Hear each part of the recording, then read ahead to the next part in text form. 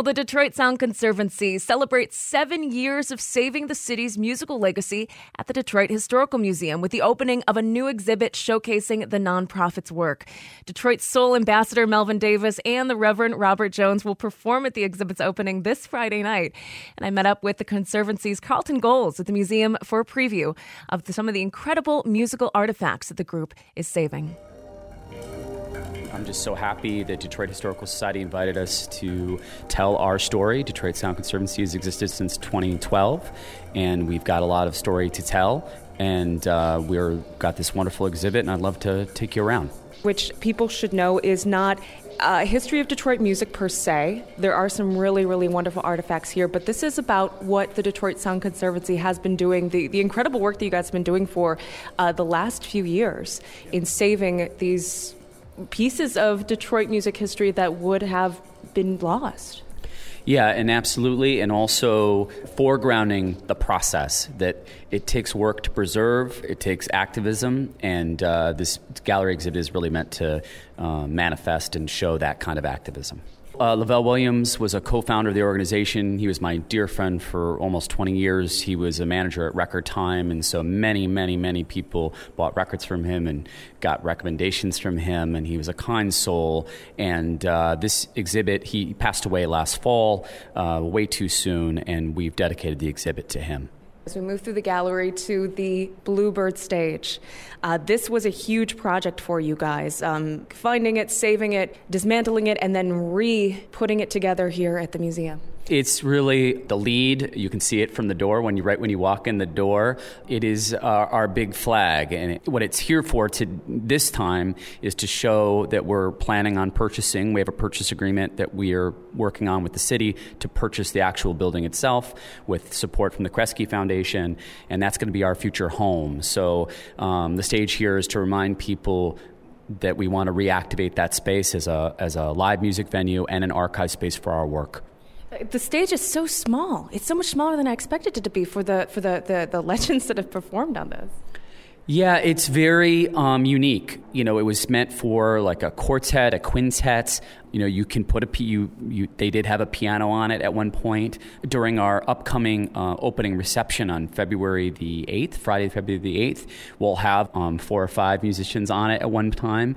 But yeah, it's very vernacular in the sense that they created it for that spot. They designed it for the Bluebird. The Bluebird was only like barely 3,000 square feet. Let's remind people why the Bluebird is important. Yes, absolutely. The Bluebird was a mid-century. That's really its glory years of the 50s and 60s. The birth of bop in Detroit.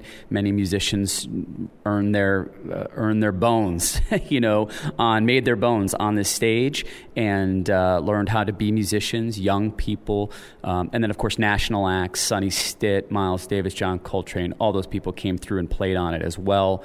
The original club started in the 1930s. It's just an incredible history compared to someplace like Minton's in New York City. Really cutting edge spot for Detroit.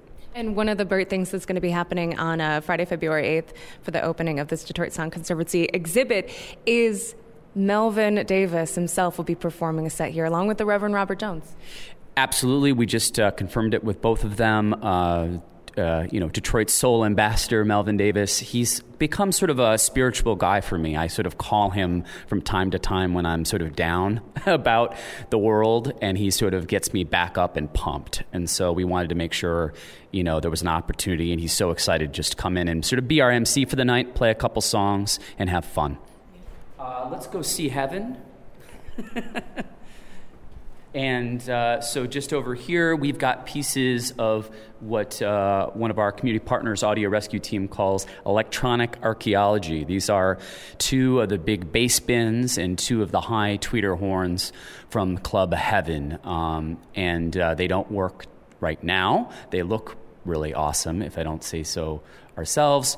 But the goal is we had a really successful Kickstarter last summer to raise upwards of $15,000 to bring back the system in a phase 1,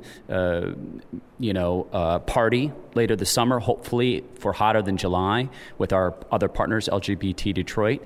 And it's just a really special part of sort of the 80s and 90s dance music scene before it sort of went global. Yeah, you can't really talk about the importance of Club Heaven to Detroit's LGBT community and to electronic music. No, absolutely. It's all together. It's all connected. That's one of the arguments Detroit Sound Conservancy has tried to make for a number of years here, is that, the town is too small where all of these scenes are connected. Musicians came to United and played, and DJs were brought in as consultants, and then they played the records in the studios or out in the clubs, and all these scenes are intimately connected.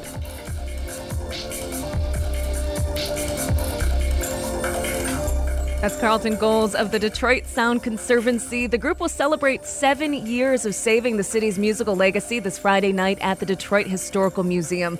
Special performances will be included by Reverend Robert Jones and Melvin Davis. And while we're talking about the city's musical past, let's go way back to a track released more than 50 years ago by Melvin Davis. Recorded in 1963, I Won't Be Your Fool, here on 101.9 WDET's Culture Shift.